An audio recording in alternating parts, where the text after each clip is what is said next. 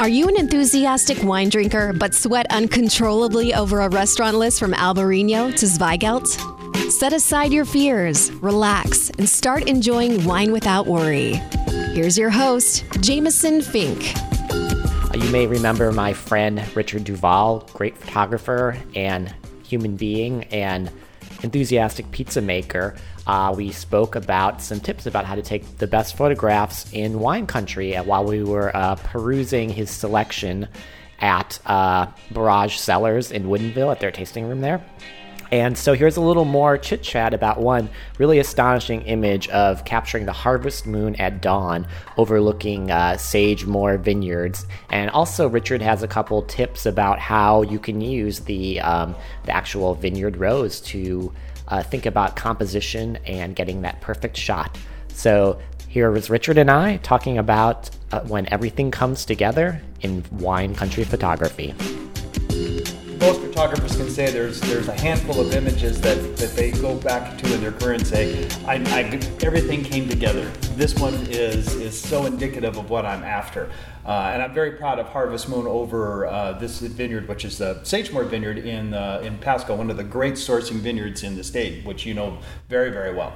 And what I have on this image was lucky enough to capture was the Harvest Moon at dawn, which is difficult to capture because as the sun is coming up behind you and you're shooting the moon in front of you, you've got about a 5-minute window before the sunlight obliterates all the details from the moon's surface. Yeah. So, and then all you have is this little orb, and everybody thinks it's the rising sun when it isn't.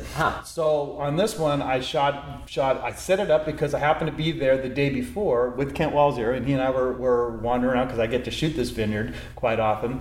And I said to him, Kent, we're going to have another Harvest Moon.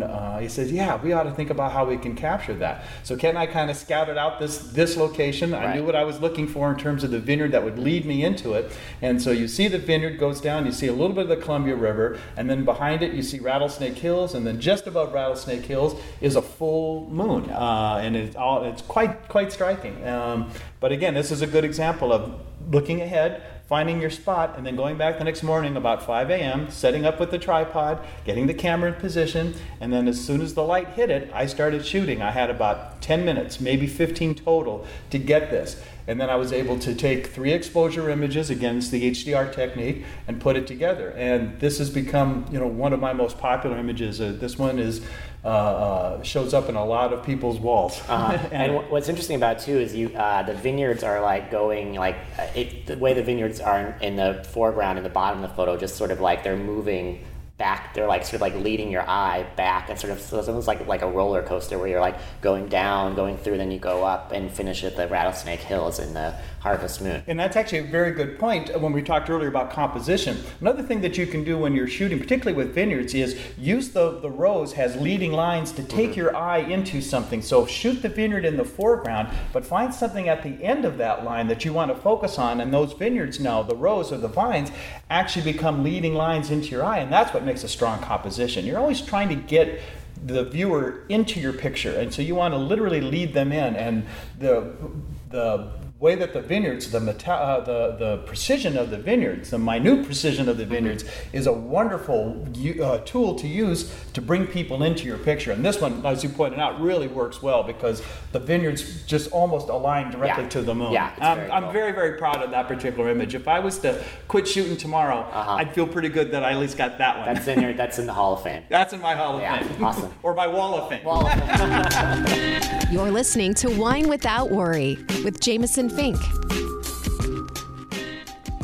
Wine pick of the week time, everyone. And what's nice about this pick is that I'm not talking about something that's a distant memory or a bottle that I enjoyed in the days of yore or Oceanside years ago or from a convenience store that I took out of the cooler at 1:59 a.m. before liquor sales cut off. No, this is much different than that. It's something I'm enjoying right now in the present, as I will drink right now. It's delicious. It is the 2013 Fossil and Fawn Pinot Gris from Oregon.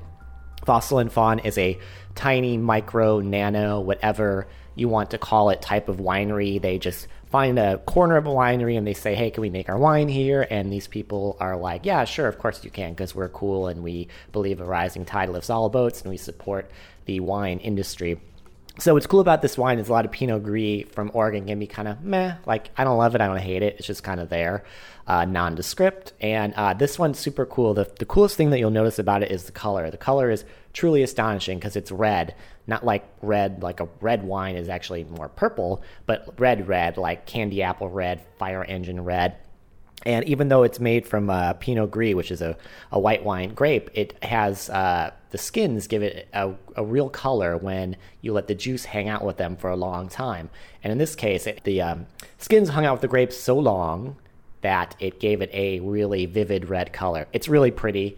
It's delicious to drink. It's dry. It's refreshing. It has, I would say, just a little more kind of texture to it from, I think, that skin contact. So not just color is astonishing, but it also has a great, I don't want to say mouthfeel, that sounds so sordid, but it's just, I'll say texture. I think texture sounds much more professional and wine personly.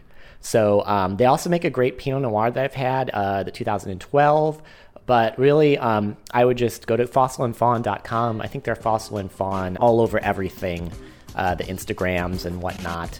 So follow them and seek out their wines. They don't make a lot of it, but what they do make is really excellent, and you should drink it with zest and pleasure. Fossil and Fawn, Pinot Gris from Oregon.